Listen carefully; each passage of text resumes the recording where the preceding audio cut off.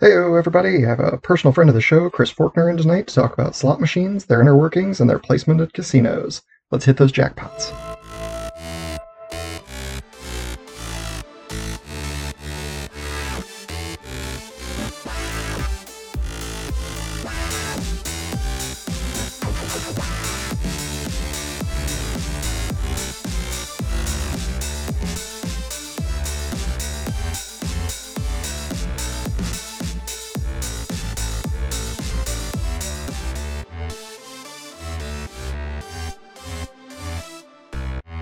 Hey, glad to have you here on Just Dumb Enough. That's the official name of the podcast. We're here to show the vast majority of people on Earth that they are not, in fact, the experts they think they are, and we're going to talk to actual experts like yourself. So, starting off, what is your professional title? My name is Chris Faulkner, and I am a senior software engineer for a slot machine gaming company. Nice, and how long have you been doing that? If you include my internship, it's been a little over 6 years now. Wow, nice. What got you interested in this kind of specific work? So it's sort of I wouldn't necessarily call it like a failed dream project, but one of the reasons why I went to college in the first place is to do mostly like for game development. But then as I learned a bit more about the game development industry, I realized that in terms of like software engineering, it's very much a high demand, low supply industry. So it's not financially as, I guess you could say, good as like other areas within software engineering. And yeah, so at least with having that background knowledge and taking specific courses in college related to game development, it ended up fitting pretty well with a local company for myself since I live in Reno, Nevada, and went to the University of Nevada in Reno. Yeah, a local company called IGT, and did my first internship there. They really liked the work that I did, so then they ended up hiring me on full time. Nice. And is that like going to school for the game development kind of version of software engineering? Did that transfer pretty easily? Yeah, so at least for in terms of game development, like for modern slot machine games, there's a lot of similarities to like the more like traditional games, but the closest equivalent I would say would be sort of closer to developing mobile games, which is also, funnily enough, another place where there's a lot of you could say somewhat shady business practices on enticing players to play. Yeah, I would say the microtransactions in general probably get a little iffy on the moral scale. Yep. But yeah, with that, well, the other area where there's a lot of parallels between the two is also developing games for hardware that like you're not like running slot machine games on like a RTX 3090 and like a hyper threaded Intel processor or anything. Like we definitely try to do a lot of cost reductions within our hardware, so it means that we have to really make sure that the software for the games that we're releasing is as optimized as possible. Okay. And aside from some of the specific parts listed there, I know it's just mostly talking about running down to a simpler system instead of something very high end. Mm-hmm. Yeah, and in terms of like the more like similarities between the two, so at least for the slot machine development that we do, we use a game engine called Unity, which is pretty much just like I don't know if some of the other similarities, if you could think of as like the Source engine or the Unreal Engine, if people have heard of those. It's pretty much like a variant of those, but it's a type of game engine that could easily export to different platforms, whether it's like a PlayStation, Xbox, Windows, mobile devices, things like that. Okay. So just a like a base operating system for making your game. Yeah, basically, and it's sort of like a sandbox, and you could put whatever you want in it. And because of that, you could also make it as optimized or unoptimized as you want. Nice. I can't imagine the unoptimized end gets too much usage, but I'm sure there's some out there. Yep. Well, I mean, definitely with some of the timelines of game releases, there's some points where you definitely need to do I'd almost say more of like the path of least resistance for getting things done. which might not be the best thing to do, but it's the thing you have to do at that time. Gotcha. That's kind of you hit the deadline and then afterwards you clean it up a bit. Yeah, generally. Okay. Was there a lot to learn, kind of moving from the general software development to this?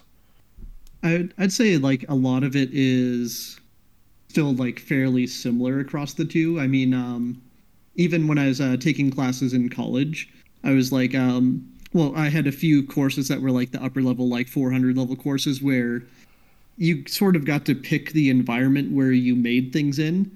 So I had like a class where it's pretty much just like make a large scale project. And I was like, all right, well, I'll make a game in this Unity game engine. So at that point, I think the game I ended up making is a strange spin-off of Angry Birds, but think of it like being in 3D, so it isn't just like you're on a 2D plane. You could like have the 3D plane, so you have like the X, Y, and Z axis of like shooting your bird. But I also replaced the bird with a Shiba Inu, so I called it Angry Doge. There you go. And yeah, I mean, that was definitely an interesting game because, I mean, the funny part about like game development as an engineer is like, for the most part, engineers don't have that many artistic skills. So a good way to describe a lot of like just engineers working on a game is using engineer art. That's like using like basic shapes like capsules or like boxes or spheres for just getting the things there until we could get the help from someone who's a bit more artistic and good at like either modeling or art in general. Gotcha. You're like building this game and they're like, so what are these brown squares? And you're like, it's supposed to be wood. Yep. Yeah, so think of like Minecraft but without textures. Oh, okay. Very simplex. Okay. Yes. Yeah, and I mean like definitely that's one of the things like I've tried working on at least throughout my career, but it's one I still wouldn't say I'm like very proficient in the art side. It's just I could make things look better than I used to. Gotcha. A little more time in the field. Mm-hmm. Yep, I learned how to make beveled edges. That's very good for stylization. Nice. How long is the schooling for it? Generally to like get a degree. So if it's at least for what I did through college, it's just a standard computer science degree, which is like you could do the 4-year bachelor's degree for that.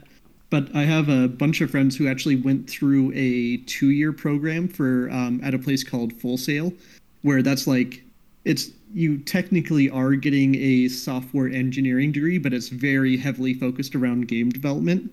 And with that like 2-year accelerated program, I think you get like maybe a combined total of like a month off like per year as well, just because you're continually doing classes. And it sounded like it's a pretty crazy schedule, but like funnily enough, it does get you like very prepared for the like traditional game industry, just because sometimes you might just be crunching for 12 plus hours a day and not having weekends. So gets you real ready for it.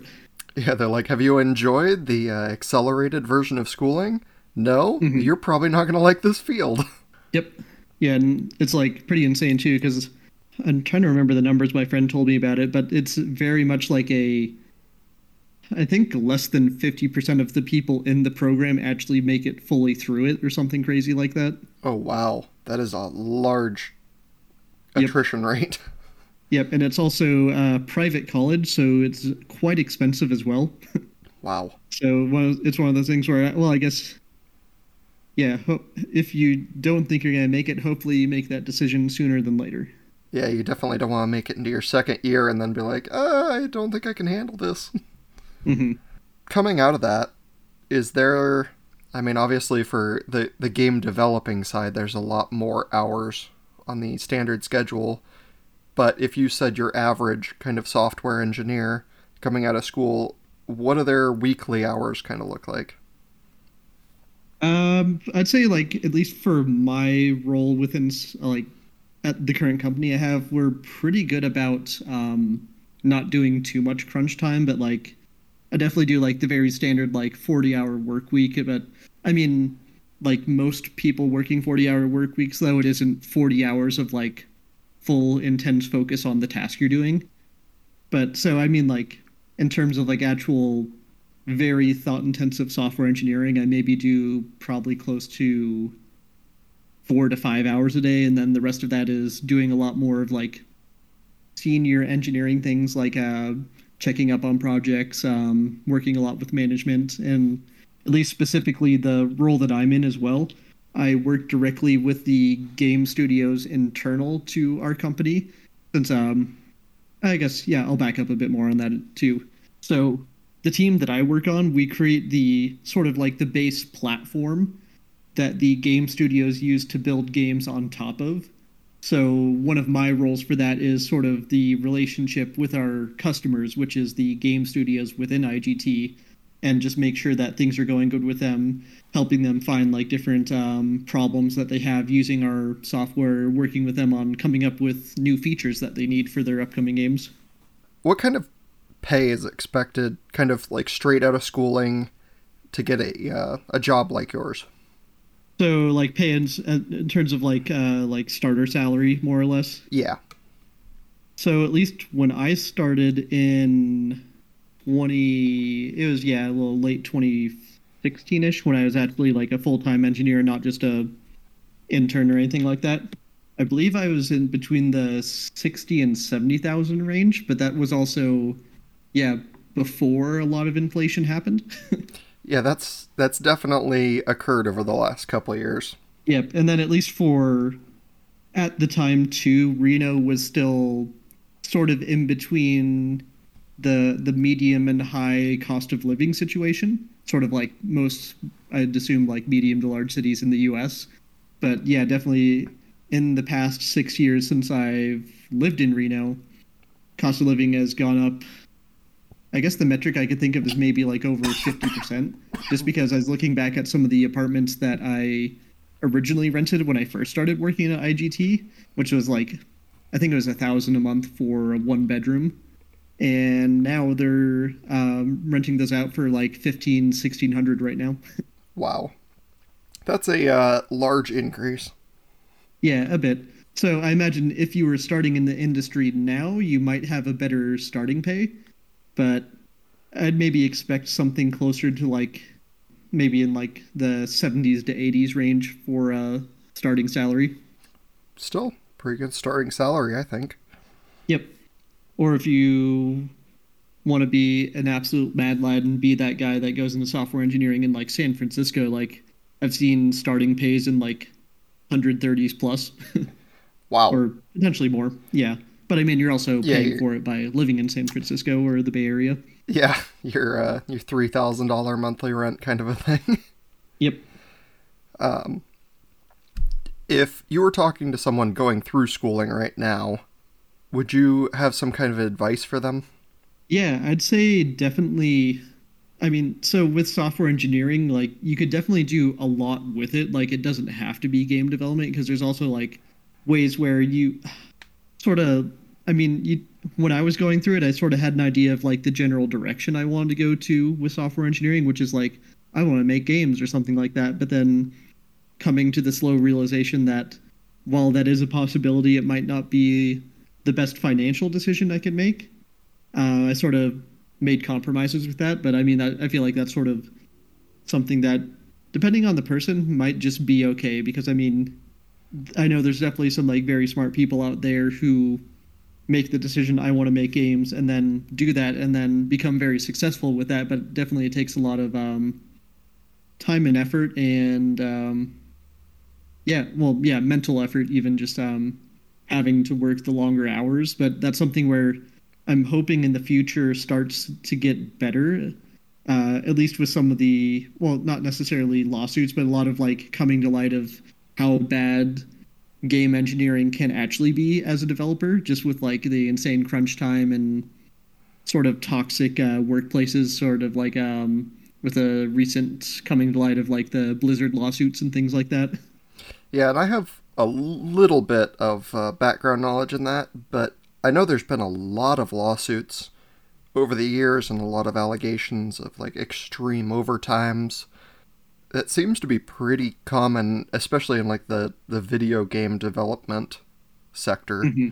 Yep, and that's sort of like what I was talking about, like at the start of the podcast as well, where it's a very high demand, low supply market, at least in terms of like being a game development software engineer. So generally, the pays for that is a bit lower, just because if it's something that you don't accept as an offer, then the person who put up the job posting knows that there's probably going to be like 10 other people who would be happy to do so. So Yeah. it's something where I'd say like intro level, it could be very brutal, but as you start getting seniority in the space, I think it does tend to get a bit better because you have a lot more leverage on your end with the relevant experience and yeah, things like that. Sure. Speaking a little bit to your company, is it just handle things within Reno? Is it larger to the US, or is it, I mean, bigger than that? Yeah, so at least the company I work for is surprisingly like a multinational company, which I think our main CEO headquarters is in like Italy or something like that now. Yeah, definitely Italy. Because yeah, I remember making a lot of jokes about the Italian overlords, at least in the gambling space. Of Definitely not the course. mafia. So yeah, with like the company that I work for, IGT, there's at least in terms of like the slot side of it, which is what I'm more familiar with. We have game studios like in a few different places within the U.S. In Australia, we have I believe we still have a game studio in Beijing as well, and then a few across Europe. We have sort of like the main second hub of the company is in Austria, in a town called Graz, which is I think Western Austria because it's sort of on the other side of like the capital, which for some reason I'm forgetting the name of. So sorry to everyone in Austria. That's all right. I don't Uh, think I have an Austrian audience, but, okay, you I know, mean you never know. maybe one day. And then they Yep, can, come back a year from now and just leave a dozen comments. yep, Um, yeah. Oh, go ahead. sorry, I was just going to say there's a lot of, obviously, with that much going on across the world, has that shifted fairly dramatically with the ongoing pandemic?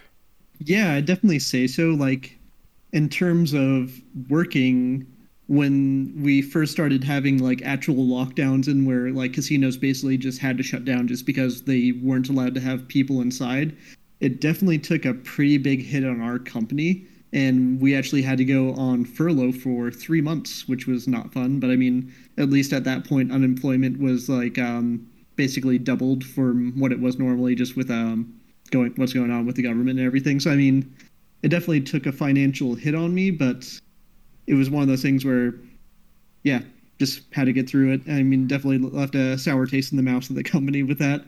But yeah, and even at this point, there's been, I'd say, a bit of attrition, at least within the casino software development side of our company. But we're hoping that that continues to get better into the future since we're starting to see now more like hiring posts and things like that. So getting the people replaced that have been leaving. I as things return to normal. Yeah, somewhat. Yeah, I haven't been to a casino in a while, but I can't imagine they are, allowed to be just jam packed in most places. Yeah, I don't remember exactly how long casinos had to be shut down for, but it was probably close to like the 6+ months or something like that. But as soon as the casinos were able to open back up, it was actually kind of funny because there was a lot less people going to the casinos, but they were having like somehow very similar cash flows from well, before the pandemic. So there's definitely a lot of, I guess, pent up gambling rage or something like that, that a few people had to get out. Say they're like, I allocate $100 a month, and it's been 6 months, and I'm gonna spend $700 today. Yep. But then the problem with that too is, at least in terms of like from the business side of from where I am, they were making the same or close to the same amount of money, but with like half of the machines not running. So that didn't look too good, at least for the short term future of the company I was working in, just because we wouldn't be able to sell as many slot machine cabinets. And that's an interesting terminology when you say cabinets. Is that like the standard vernacular? Yeah, at least from what I know internally, like it might be different with different companies, but for the large fixture with the flashy lights and the slot machine games on them, we generally call those cabinets. And I guess that's also changed quite a bit from I guess what people imagine when you're watching, Ocean's 11 or whatever. Physical slots spinning in a machine are probably pretty uncommon at this point. Yeah, so at least something that's like purely physical based doesn't really exist anymore unless you like go to a very small casino or something that's even like a classic style casino, like I don't know, like an old western town or something like that that still has like an original slot machine in it. Because pretty much everything now is like very digitized, but we still do have some games that we have physical reels still within the cabinet itself, but it also interfaces in with the game and everything. And at least for the way that that works too is the game's math basically tells the reels you need to stop at these positions, and then it goes through the entire spinning the physical reels, stopping one at a time at the correct stops, sort of thing. Oh, interesting. So it's calculated way before you know the outcome. Correct, yeah. And that's sort of, at least in terms of how I would say 99% of all slot machines work on the market right now, is as soon as you click the start game or like repeat bet button, within probably tens of milliseconds, your outcome will be determined, and the rest of that is just presentation. Gotcha. It's just the bright lights and the energizing visuals. Yep, and then doing things like anticipation, like spinning all the reels, but then on the last reel, you could see it spinning for extra or even longer, having a bunch of particle effects around it, just because you have the possibility of hitting the big win on that. But then 99% of the time, it'll stop just a couple of stops away from winning the jackpot. And a lot of that's, I assume, kind of just the visual, like you almost made it. Yep, because that's one of the things at least the slot machine games do, is there's a lot of enticing and helping with the player engagement by doing things like that. And at least in terms of like the how the slot machines work, like with their pay tables and the math behind them, at least from what we've seen, generally games that might not have as big of wins, but you get wins more frequently, tend to be the more popular games. And is there like a strategic placement to that within a casino? Yeah, definitely. Because I mean, in casinos, there's sort of different sections to like the types of games you have. Like generally, a lot of them are grouped up by like the company that has sold those games, but also like the type of games they are, whether they're like the what people call like the penny slots, where like each credit is just 1 penny, but then there's also like the high roller areas where like every single credit on that slot machine is like $5-10 or something ridiculous like that. Yeah, that would definitely make a huge difference to sit at the penny slots and play all day for, $20 versus pay the next, 3 rounds for $50. Yeah, but then it's funny though, because at least for the penny slots, like some of those games could go up to like I've seen as high as like 800 credits, so like $8 per bet. So I mean, you could definitely still spend a lot of money on those. But then the high roller areas, those are games that generally go up to like each bet is maybe up to like 5 credits, but you could definitely like play a game where you're just betting on like the center line, and that could just be $5 bets every time, which is funnily enough smaller than the 800 max bet of the penny slot. Wow. And you said, like they're grouped together by the companies that make them or who installed them. Is there a lot of competition kind of internally to get, new, more exciting machines placed over your competitors? Yeah, I'd say there definitely is. I mean, there's a lot of like intersection or sorry, what's the correct word for it? Intersector rivalry with like the types of games that they make. Because at least for the company that I work at, we pretty much had patents on any type of poker or Keno style slot machine game. So we pretty much had a like 100% market share up until maybe 5-10 years ago. But even at this point now, with other companies trying to break into that market, I think we still have like a 95% market share of that or something crazy, just because the same people who play those types of like poker and Keno games like the IGT style and I guess the way that they play. Well, and especially if you've kind of gotten used to this specific machine, you might have some kind of a draw towards it, like this is my lucky machine, and if I play some sort of poker that doesn't look like this, I'm gonna lose.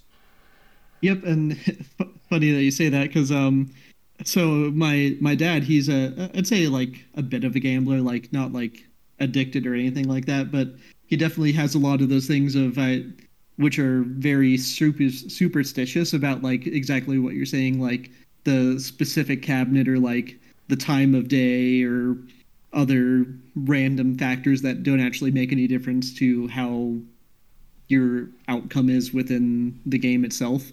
But it's one of those things that is sort of like the weird enticement way of getting players to play the games. Yeah, I definitely, I had that happen once when I physically went to a casino near where I live, and I opened the door for someone, and they turned around and walked away, and I was like, did they forget something in their car? And they just got in their car and left. And I asked somebody about it, and they're like, it's probably because last time they came in, someone opened the door for them, and they lost everything.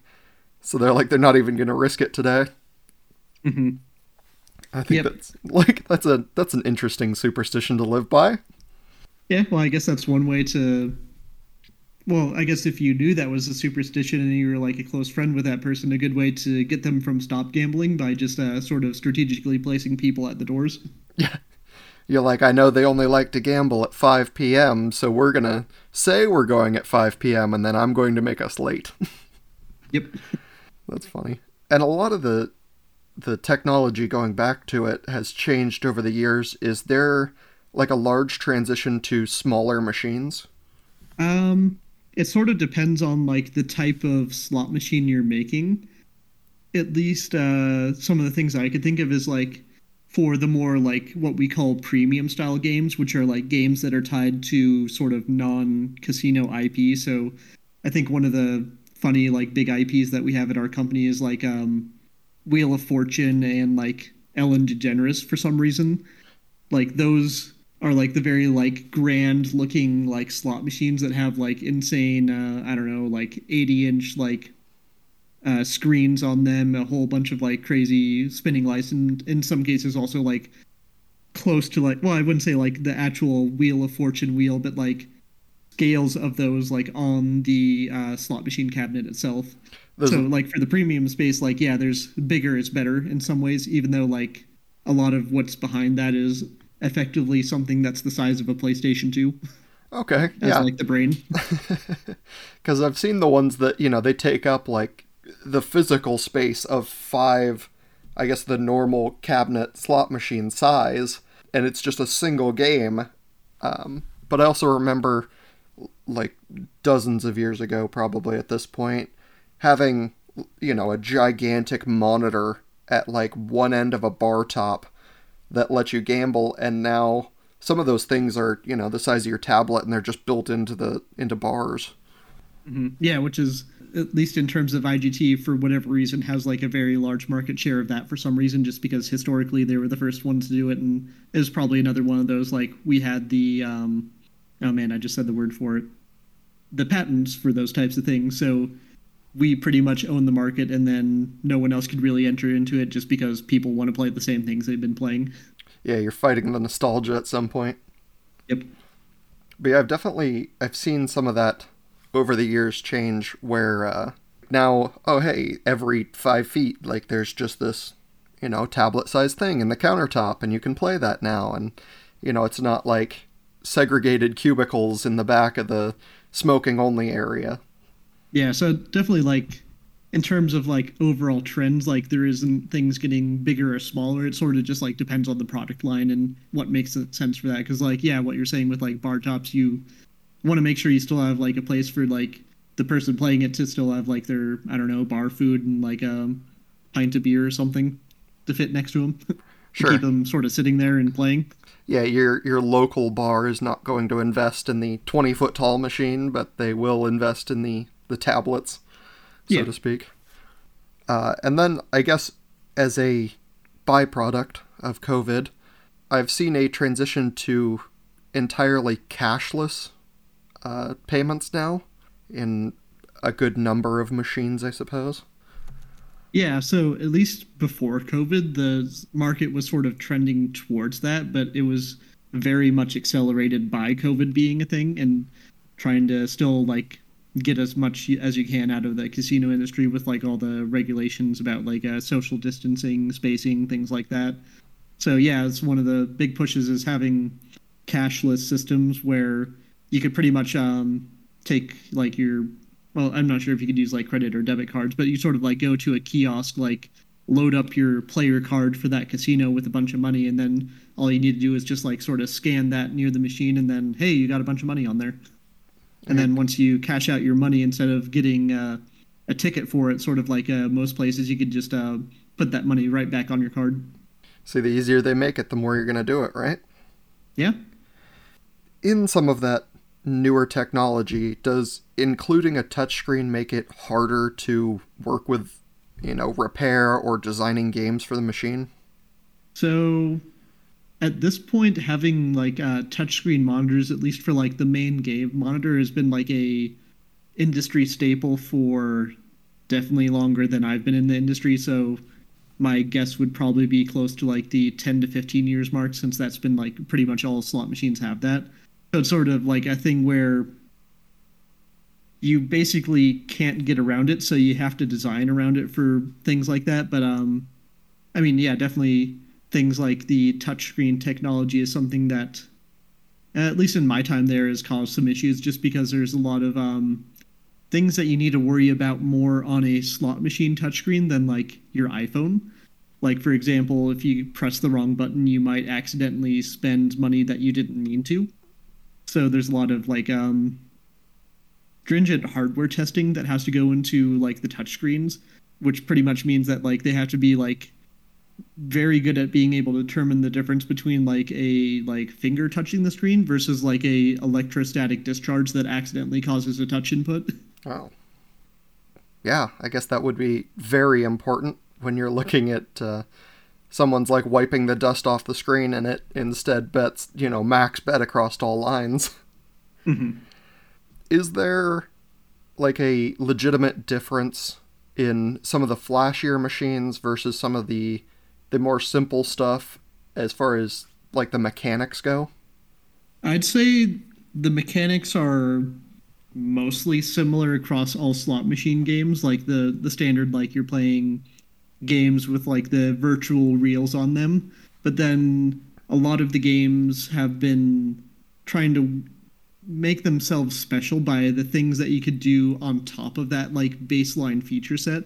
So like some of the more popular games I could think of is like, as you make bets, you get like random bubbles that like go to different stops on the reel and then like convert whatever that symbol is to a wild symbol, so that you have higher chances at getting bigger wins, which I believe is called like a persistence feature of just like bubbles that sort of persist on the screen. Huh. Because I know there's obviously people are going to play the Wheel of Fortune if they're, a big Wheel of Fortune fan. But some people are going to, like me, I have zero ties to Wheel of Fortune, so I'm going to walk right by that, and I never know, like, am I missing out on the bigger payday, or am I actually getting, a better chance for myself?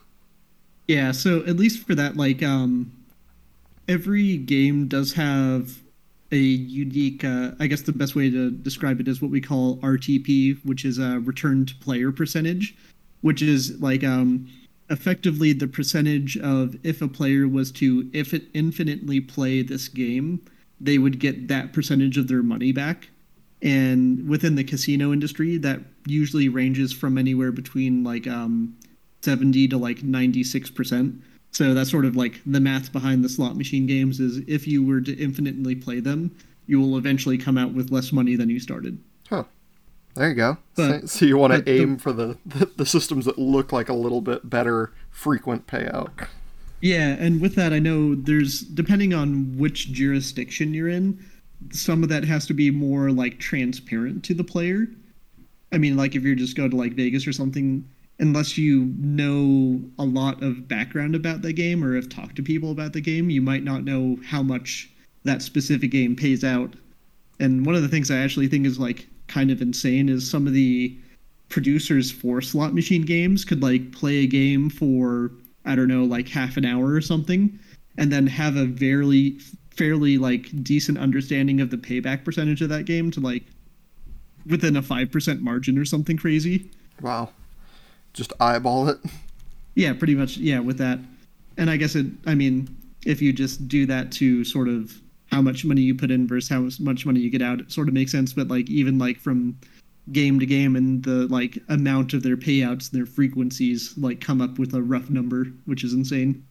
That's really interesting.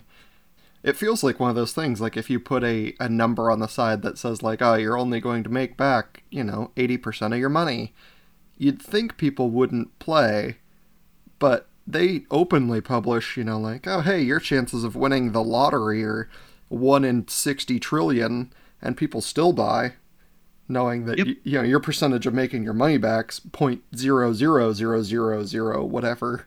Mm-hmm. Yeah, and I definitely think there's some places, I think it's depends on where you go. Like if you're, I believe in a like Oregon, like Indian reservation casino, there's like maybe, if I remember right, this might be somewhere else, but like effectively like what you're saying, like, yeah, posters saying like these are like basically the general odds for what you're going to get back, like sort of like numbers like the RTP that I was talking about earlier. Which I guess that makes me think of something else that's also probably very interesting. Is there a wide, as far as you know, is there a wide difference between like municipalities and states as to who can operate a casino? Definitely yes to that because there's in general across the US like you can't really have a casino out unless you have state regulation that basically allows for it. So like the big places that have that I could think of just like the Atlantic City with all their big casinos, and then like the Vegas, Reno, and Nevada, just because gambling's sort of like a staple to the economy for the entire state. And then outside of that, you might have like some cities or towns that sort of allow that. But next from the like states that have open gambling is the Indian reservations, which generally I don't know too much about the politics of it, but you can sort of think of like Indian reservations as their own government that doesn't necessarily have to abide by everything within U.S. constitutional law or something like that. So they can make up their own rules and regulations about doing things like gambling, or the other like common stereotype is buying fireworks and stuff like that.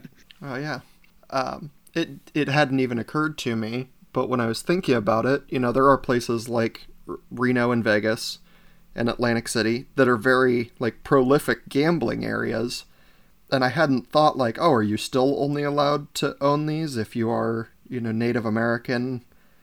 And I guess the answer is probably no to most of that. Like in those areas, it's just if you'd like to open a casino, you need to be able to cover all the cost associated with it. Mm-hmm. Yeah, and then like with the casinos in Nevada, a lot of that gets taxed by the government, which is the reason why they allow it in the first place. And is pretty much how the state government makes revenue. Yeah, I mean that makes a lot of sense, especially if you're like the hotbed of the U.S. I think most people in the U.S. and probably to some extent the greater North America knows like, oh hey, if you're going to gamble, you need to go to Vegas. Like that's just the thing. Like, oh, Nevada is where you gamble. But like in Oregon, I believe it's exclusively Native American owned and operated. And then thinking way back into my brain, I want to say there's a King of the Hill episode where they talk somebody into opening a Native American casino on Native American land in Texas. And then the Texas bureaucrats come across and they're like, there's no gambling in Texas. Like, Native American or not. Yeah. I'm surprised with my, like, knowledge of King of Hill that I don't quite like fully remember that episode. I want to say it's John Redcorn is helped by like Dale, and they, get him a section of land because of his Native American ancestry, and then some guys who are like, I want to say they are a 64th Cherokee or something, and they talk John Redcorn into building a casino there, and it is immediately shut down after he buys like all the machines from them. Mm-hmm. It's just immediately shut down because they're like, there's no gambling in Texas. Mm-hmm. Yeah, that's like interesting too, because I know not in every state it's sort of like that. Like very much the state government has like no hand at all in the native reservations and like sort of their governance. But I guess maybe in Texas it's different. Yeah, I need to get some kind of a... I mean, eventually down the line, I'll get all kinds of government bureaucratic people and regulators or whatever to come in and speak to that, and I'll have to remember to write that question down for them. Yep. Was the King of the Hill episode accurate? Yeah. Maybe I can get Mike Judge to be on the show. Yeah, that'd be cool. I mean, I imagine in that writing of the episode, he had to do some research on it, but being that was like probably written close to like 15 to 20 years ago, we'll see if he remembers anything on it. Right, so long ago. The more I watch some of those shows, I'm like, man, this was a great show. I remember back when I watched it. And then they're like, this show was produced in 2001. And you're like, oh no. Yep. Anyway, back off our tangent. I was seeing something, just kind of giving a brief look around to some of what's going into casinos now. I saw something called a multi-game table. Can you speak to that a bit? Yeah, so I think what you're probably talking about is sort of like playing a game like roulette or craps, like on a slot machine terminal or slot machine cabinet, I guess I would call it, but no one else would. Is that sort of like what you're talking about? Yeah, like, it looked very strange, but it looked like it had, like there was roulette built into it, and there's these monitors and all kinds of like terminals where while you're playing roulette, you can still play some other kind of, slot-based game. Yeah, so that's at least one of the things that was another sort of push that's been accelerated by the pandemic, which is doing what we call electronic table gaming. So that's being able to like do the table games while being in your own separate little cubicle and not spreading communicable diseases to each other. So with that, there's a few different types of like table gaming that you can do. Like the most basic version, I would say, is sort of like the purely virtual table gaming, where the roulette wheel or the craps table that you're playing on is all virtual and there's no like actual physical table that you're playing at. But the other version that exists right now is sort of a hybrid approach to that, where the game and terminal that you're playing on actually ties into like a physical like roulette wheel or craps table that is sort of like shared across all the different little terminals in that, like, I don't know, I guess you could call it like a enclave or sort of like set of cabinets within there. Yeah, and I guess even thinking further into the future, I don't know if this has been in development or if people have looked at it. Is there some kind of like, you're going to play, Dark Souls and you're going to gamble money on it? Is there ever been a push to kind of make a video game based gambling system? I mean, there has been some like pushes towards it, but none of that has really been as successful as the companies make them wanted to be. But yeah, so that's at least the terminology that we use within the industry is what we call skill-based gaming. So that's where you're playing a game and your skill has some influence to the outcome and potentially how much money that you make off of that game. So an example that I could think of that my company tried at one point was what was close to like a Candy Crush game. But then if you made like certain amounts of like matches or like hitting the special Candy Crush symbol things like that are the wilds or something, then you have like chance of winning like bigger jackpots or something like that. which is something that I believe they fully developed, but it's not something that I think ever went out to the field just because at least through like initial player testing, it just didn't have that good of a performance review to it.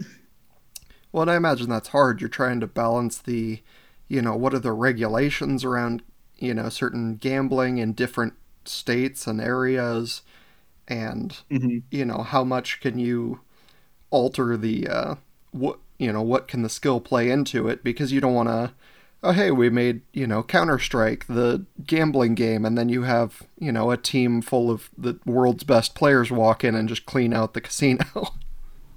Yeah, because I think for those types of games, like the way that they're built is there are like certain caps or thresholds that you can't get past, where sort of you've like maximized your player skill to winning at that specific game.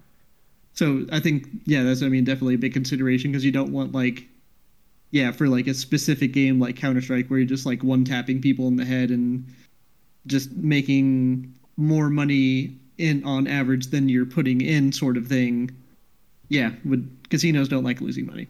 Yeah, you definitely want to find your level playing field where the game escalates slowly from, the ease of every hack and slash game, and then over time it gets steadily harder, and now you're at even odds, and then it turns into Dark Souls and you're much more likely to lose because you have no more control over what's happening. Mm-hmm. Yeah, and at least in terms of like general casino policy, most casinos they don't make it outright illegal, but they highly frown upon or potentially even kick you out of the casino if you're able to gain any advantage over another player playing a certain game. So that's like the situation I could think of where it's like you're playing blackjack, but you're like have an insane photographic memory, so you're able to like do card counting and things like that. Like if the casino could even sense that you're doing that in some sort of way, they'll probably keep a close eye on you, and if you start making too much money, they might just kick you out. Yeah, and I guess, is there a version of that has shifted to being more automated just because it can even out some of that very shifted odds? Like if you play poker, has now shifted to being electronic because all of the cards are reshuffled every time. Yeah, and I mean, like, even with some of the slot machine games, like if you're playing a video poker, there's definitely a slight bit of skill to that because I guess I'll just explain like a very simple like how poker games work on a slot machine cabinet. You're dealt a hand of 5 cards, and then from those 5 cards, you get to pick how many of those cards you want to hold. And if you're playing like, well, let's just say, for example, we're playing what's called like a 3-hand poker, then with those 3 cards that you keep, you sort of duplicate that into 3 different hand draws. And then for the cards that you discarded, you draw new cards independently of one another for each of those 3 hands. And based off of like the different like patterns you do, like if you get like a straight or a royal flush, that's where you could have larger wins. So if you have like an idea of what cards are better to hold versus redraw, then you somewhat have an advantage to that. But I mean, there's still so much randomness around that it probably isn't that big of a difference depending on which cards you hold. But I mean, definitely like if you're dealt like 5 aces and then you just discard those, like that definitely lowers your odds of winning. Yeah, you've kind of screwed yourself, for lack of a better term there. Yeah. But yeah, I mean, like, it still isn't fully within the realm of possibility of, like, for one of your hands, like, if you discard all of your aces, still randomly drawing all those aces as opposed... But, I mean, it's still, like, a very minuscule chance of that happening. So, I mean, that's sort of where things like that kind of even out. Sure, like, if you knew... I don't know the actual odds, but if, like, 3 of a kind beats the average player hand on any given game, you're obviously going to try and discard toward that instead of playing every game and trying to discard up to a royal flush. Mm-hmm. Yeah, and I think with things like that, I mean, I don't know, like, the actual, like, strategies to, like, being a professional poker slot machine player, but, like, at least as someone who knows a little bit of statistics, like trying to do things like holding cards for like a straight versus just doing a like a two of a kind or a three of a kind sort of seemed like a more high risk, high reward strategy, just because if you're trying to make like a straight, there's only a few certain cards within the deck that would actually make that outcome happen, versus you have much higher odds of making a two of a kind or three of a kind with your cards. Sorry, I was just trying to look through my list of questions and make sure I'm asking everything, because I tend to jump quite a bit. Oh no, yeah, and for me, yeah, it's just sort of like very like scatter shotgun answers sometimes. Of course, I try and jump within reason to the next thing, but sometimes I take some heavy skews. Interviewing's hard. It is, and I am hopefully getting better at it over time. Yeah, no, I'd say like definitely so far it's like been very well. Like this is probably something that could have worked for like a live sort of audience, just because we've had like a constant flow and like not really any like major awkward silences other than what just happened because we were just trying to like catch up on your questions. Yeah, just huge dead air. Yeah, and I mean that's been like we've been going for like what 45 minutes now. Yeah, it's been a while. I was going to jump backwards just because I assume there's a lot more work from home given the especially during the time of the lockdowns and such. Did you used to travel at all before this, or have you kind of always worked from like a remote facility? So, at least for the work that I've done, it's been, well, before the pandemic was 100% like in office, which is the same like corporate office that, yeah, you just keep going to. Like, there isn't, at least on my specific role, there might be some like very one-off cases where if there's like an issue within like one of the casinos or field and it's like one of the ones like local to me in Reno, they might like say, hey, you should drive out to this casino and see this issue to see if you know anything about it, sort of thing. But like the only case that I've seen where at least people like within my department have been like flown out to places is for, I believe it was a lawsuit about like the outcome of a specific game, and we pretty much flew out one of our mathematicians to like mathematically prove that their argument was invalid or something like that. Could you imagine being like, oh, I'm upset that I lost this game, and then someone flies out a mathematician and you're like, oh, this is going to be a bad argument. Yeah, basically. Yeah, like so, and like this guy is like, at least the main mathematician we have for our company is someone who I think has been working at IGT for like 15 plus years as like the main math person for like our platform. So he's just like a very smart person and has like very interesting stories about like the math behind slot machine games, and was like a part of a lot of like the evolution of that. That's pretty cool. Yeah, which probably with none of that I'd be able to really talk too much on, but it's just like, yeah, being inside the non-compete in NDAs, it's very interesting. Yeah, I try very hard not to ask any questions that are going to get you in any trouble. Is there like within your company, obviously there's departments like his.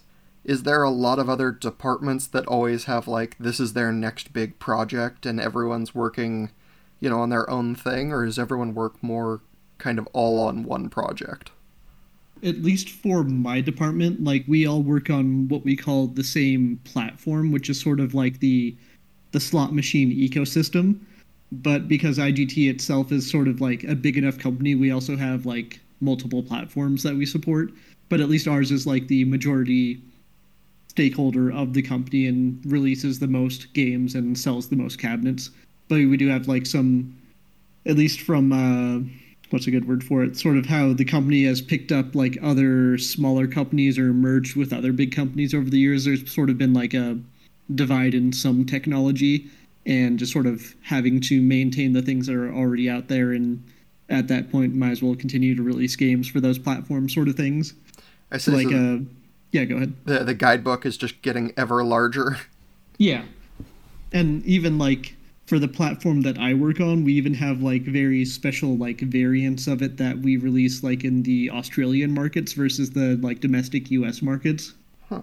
Do you tend to see, I don't know if this is a thing you know necessarily, but do you tend to see like a higher percentage of use in different countries? At least for myself, I mean, definitely like every once in a while, like my director would sort of send out like pretty much like field reports of how games are doing, but it's not one of those things I necessarily pay too much attention to. But I mean, there's definitely some markets that have like very loyal customer bases, I guess you could call it. Like I believe in Eastern Canada, sort of like in the Ontario area, they have like a very specific market that likes very specific games that for whatever reason like get like 50% more money in than like the average of most other places. Wow.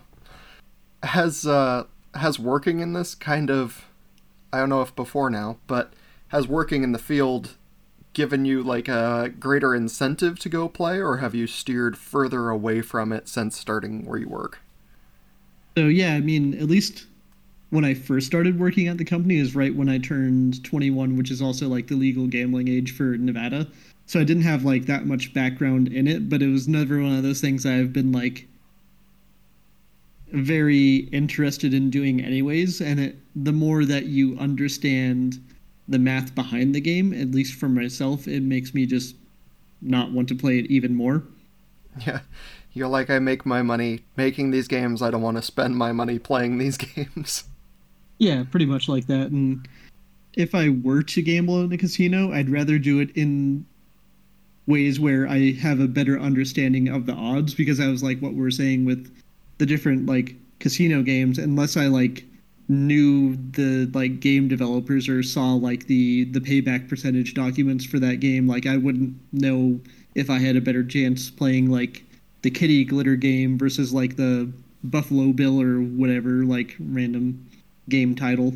Yeah. But if I were to gamble, it would be probably something that's more of like a table game, more like specifically roulette, because you sort of know the odds of what you're betting and exactly what your outcome will be if you do that. So if you do get lucky, like playing roulette and like betting on red 3 times in a row and somehow like 8 timesing your money over that, like sure, that's cool, but you at least know exactly what the odds are. Yeah, you're like, if I bet on black, I should win almost 50% of the time. Yep, but good old roulette wheels likes to have those zeros and double zeros that are green, which skews the odd in the casino's favor. So it's actually I think most of them are 52 slots, so it's a 25 and 52 chance that if you were to bet on black to double up your money to win it. So I mean, you just bet on black and odd, and then just run the odds. Mm-hmm.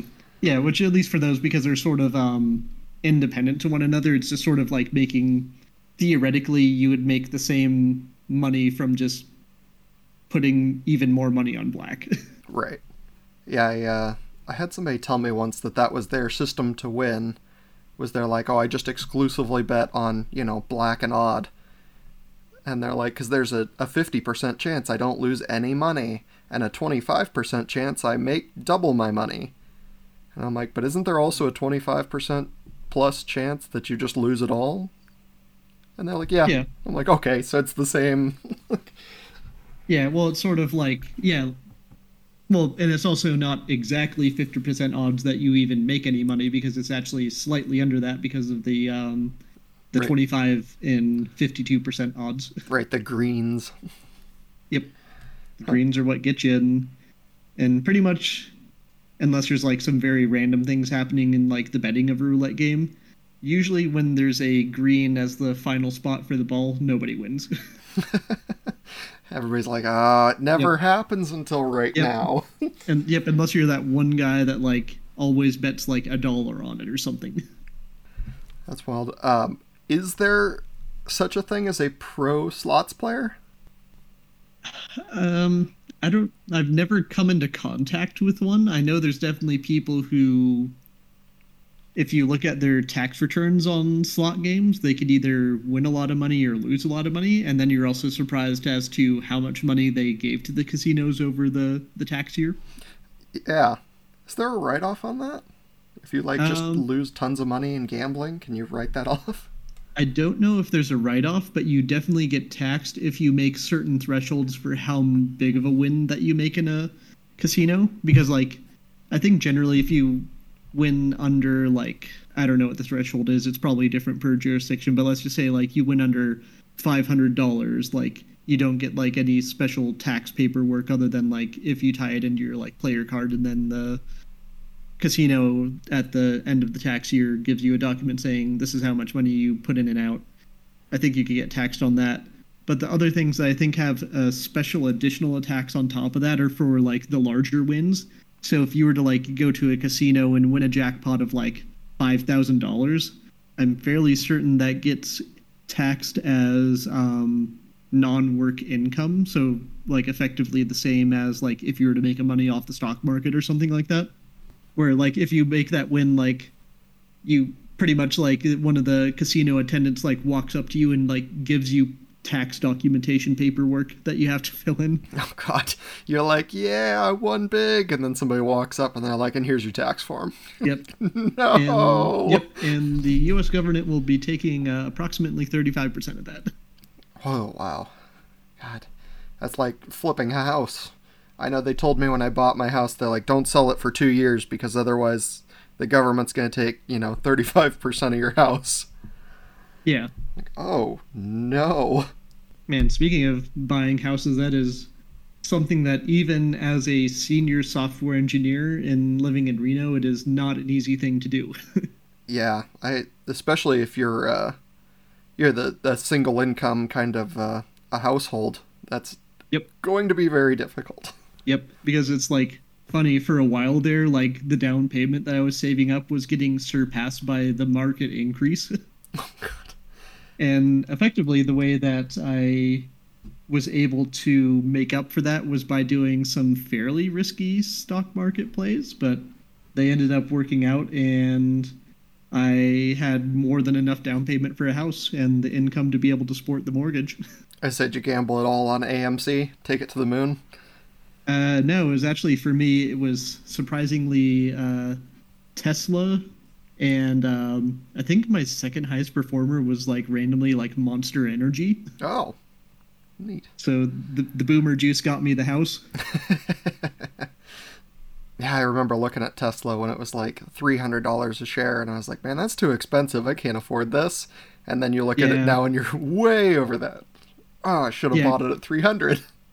Yeah, because when I bought into Tesla originally, I think it was in the 300 range, and that was before they did their like stock splits as well. So it ended up working out pretty well, even though like in hindsight, I wish I put more money into it, but that was one of the things where like I didn't know that Tesla would explode that much. Yeah, I don't know if they knew that either, but I have heard that they give employees stock as part of their retirement portfolio. So no one around there has been complaining. Yeah, well, actually, funnily enough, in Reno, we have a gigafactory sort of like 15 minutes like outside of town. So I know like a few people who are, literally in that same situation. But they also, I don't know the exact business practice around this. I mean, it might sound shady than it actually is. And I don't know if this is because the person that I know that works at Tesla doesn't understand investing very much, but it seems like he cashes out a lot on a lot of the Tesla stock that he's getting. So I don't know if that's part of like the policy of like getting more stock, or if he just would want the money now as opposed to making more money off of it in the future. Yeah, that's hard to say, because I know there's a handful of companies out there that will give like cash bonuses into your retirement, and some people will just pull those immediately because they're like, I can invest this better than you can, so I'm going to go ahead and take the hit just to, make my own money. Yeah, because I think at least for what I have in terms of like retirement plan is it's like the company 401k, and then the company matches up to a certain percentage of your salary that you put into it, and then you could just put in more if you want. So yeah, same thing. Do you trust yourself managing the 401k or the company? Yeah, I have both. In my I have my retirement, which I think is almost entirely in Vanguard, and then I have like me playing around in the stock market, and I couldn't tell you that one does better for any good reason than the other. Yep. So I can tell you that one gets text a lot more than the other one. yes, I am sure it does. So outside of that, if you say you're able to work remotely indefinitely, you think you'd stay in Reno? I'd say at this point, I've fairly rooted myself into it. Like, definitely, well, obviously, with like buying a house in the area too, it sort of ingrains you even more. But in terms of myself, like, I'd say the Reno area is like it's fairly nice. I mean, definitely, there's a lot of like the outside perception that like Reno is basically like the white trash version of like Vegas, which in some aspects it is, but I mean there's definitely that's more of like the downtown like area with all the casinos and everything, but there's a lot of like outside of downtown that's like very nice places in Reno, and sort of the location works well for me because you're like right next to Lake Tahoe, so it's like 30-minute drive and I'm at like some of the like top ski resorts in the nation sort of thing. Yeah, I know when I came down for our buddy's wedding, it was the first time I'd ever been to Reno, and I didn't realize that Reno was made up of like smaller cities inside of one giant area, because he gave me the address like, oh yeah, I live in Sparks. And I'm like, where is Sparks? He's like, it's just Reno. Yep.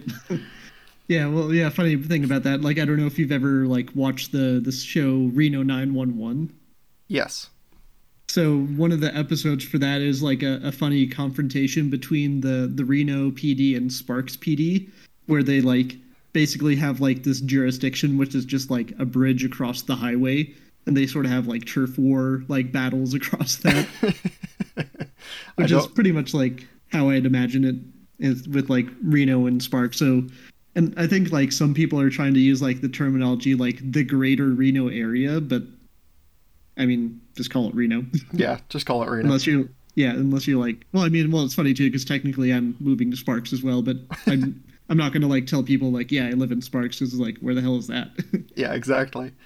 No, it's really nice. I mean, I can't speak to the casino part necessarily, but you know, hearing like, oh, it's this, you know, white trash area, like as compared to the regular Vegas trash, or yeah, it's sort of like not as the general perception is sort of like the not like high roller like Vegas type of people. It's sort of like the much more great value side of that. Yeah, I don't know. I've been to Vegas, and if you're not like in the hot, you know, the strip or whatever, like it's not really where I'd want to be. Yeah, I mean, yeah, at least for me, I haven't been to Vegas and I don't even know how many. Well, I guess technically I went to Vegas for a work trip, but not like actually going to the strip or anything. I was like working at one of the corporate offices down there, like doing a training for some engineers. So I guess I have been to Vegas in the past like 5 years, but not Vegas. Yeah, not the fun Vegas. Yep, because when I was there, I didn't do anything while I was not working. I pretty much just went back to my hotel and went back to sleep because I was doing like 8 hours of training up engineers on how to use a platform. Nice. So after that, you're like, I'm gonna go coma. Yeah. No, I enjoyed Sparks, and I don't know if this is like just the inner fat kid in me, but it's also the only place I've ever been that has a Scoopers, and Scoopers is like fantastic for milkshakes. Yeah, and I've definitely been to there, but I don't really know if it's like just a Reno thing or if it's like actually a chain. Because I know there's two of them I know of in Reno, but yeah, I've never seen that anywhere else. Yeah, all I know is they don't have them up here, so I can't, you know, for a quarter add brownie batter to my ice cream. Mm-hmm. Yeah, at least for me, I grew up in Alaska, so I mean, there's definitely not a lot of like, I guess like national chain food options up there. And I remember the first time I ever went to a Del Taco, I was amazed that I could buy tacos and French fries in the same order. You're like, what? These are two different foods. Yep. Oh. But nope, it's like probably the most American restaurant we have. That's funny. Or sort of like Panda Express being American food. Right? Anyway, I appreciate your time. I know I've kept you in here for like over an hour for something. I'm gonna cut all this down a bit, but I appreciate you doing the interview. Yeah, no worries. It's definitely a pretty fun process because this is like the first time I've done anything that's more like podcasty. Just because myself, like I've started doing more streaming of tabletop games like Warhammer 40,000, and it's definitely, I'd say, I can see the similarities, but definitely see like how podcasting is like very content driven. Yeah, I've had a lot of fun with it. As little as I've done, I've still enjoyed quite a bit. If you want, just go ahead and give a plug for your streaming. Yeah, so I stream on Twitch, and the channel that I stream off of is called Nevada Ultimate Tabletop, which, if you acronym that out, is NUT. Which, yeah, I mean, it was definitely like a fun play on words and stuff. But yeah, it's at least myself and the gaming group that I have here in Northern Nevada, we decided we wanted to like try to get more exposure to like some of the tournaments that we're running. So like in June, we ran our first large scale tournament, which was like a 40-player tournament, which we streamed on Twitch. And yeah, we're definitely planning more events in the future, and maybe just doing more like one-off games, just like playing at home as opposed to at like a large tournament, and trying to be more on the competitive side towards the streaming experience too, like explaining why we make certain decisions within the game and things like that. No, that's awesome. I would, obviously I'm a very large nerd, so I would say everyone should go check it out. I will need to be re-downloading Twitch so I can check it out, because that's very interesting to me and I've never played. Yeah, I mean, it's definitely interesting because, like, the way that I know you, Colton, is through playing D&D, which is, I'd say, has a lot of similarities to tabletop, but just in, like, a lot more of a role-playing way. But, I mean, from what I've seen with your character, it seems like you like to do a bit of the min-maxing. It's definitely a weird one in the game we currently play, because I would say it is, like, I did not intentionally balance out my skills very well. And then I just started choosing class stuff at random, and it has happened to work out very well in this instance. Yep.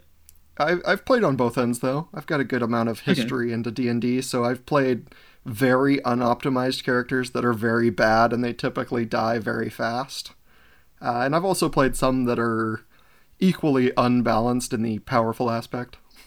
Yeah, and sort of with that, too, like, I'd say most players who play Warhammer tend to be more on the optimized side, but there's definitely like a very thriving community more on like the narrative side of the games as well. Because I mean, with how much time you're spending like building and painting the models and like building the terrain for everything, like, yeah, there's definitely like a bit of a narrative aspect to that, even if you're playing a more competitive game, and sort of like what gets you sucked into it. Sure, yeah. No, I will have to check it out. Maybe at some point I'll get involved. I'll have to drive down. But I'd love to get involved. I think that'd be fun. Yeah, because, yeah, Mark's going to be moving down here soon, so yeah, even more reason to come back to Reno, right? Right. Maybe I'll have you back on with some of your nut partners to talk about Warhammer. Because I am sure it has a massive amount of lore and story and everything else, and aside from just the strategy-based part of it that I'm sure most people do not know anything about. Yep, it's definitely like, well, it's funny, like, when I stream games of Warhammer 40k, it feels like the type of, like, content that would go on, like, ESPN 8, the Ocho, like from the Dodgeball movie. Right. And, like, next up, we have the Warhammer 40,000 tournament after this, U.S. Open dodgeball competition. Right. Interesting play, Cotton. Let's see how it goes. Well, anyway, thank you again for doing this. As I try and ask with everyone, would you recommend a career in software engineering? I would say if you're the type of person that's willing to put into the effort for it, I'd say it's definitely a very good path to take. But I mean, definitely software engineering's not for everyone. And if you're someone who doesn't like looking at a computer screen for 8+ hours a day, might not be for you. But it's something you've enjoyed doing thus far?